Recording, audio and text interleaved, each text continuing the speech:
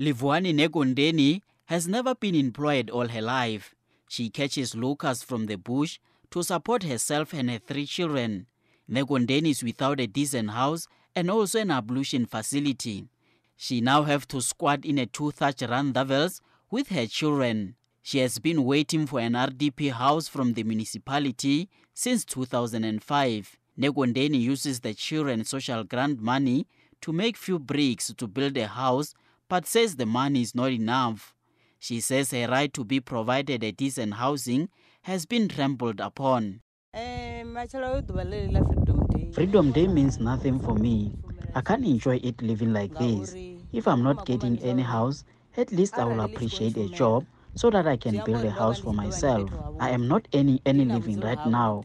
No freedom for me. Negondeni's father, Phineas Negondeni, says his heart throbs with pain seeing his daughter sink in destitution, as he explains. This hurts me. She tries to make these clay bricks, hoping I will build a little one-room house for her, but we have stagnated because we don't have money even for such a house.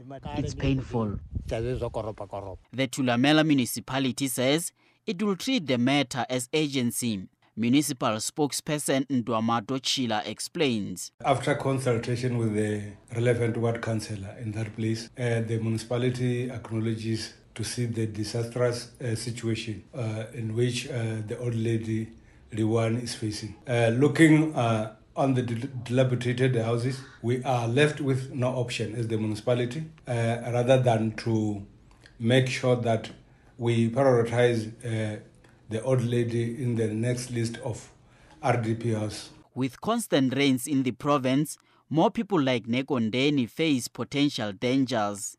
I am Mahlatsi Paladi reporting from Vurivuri village outside Thohoyandou.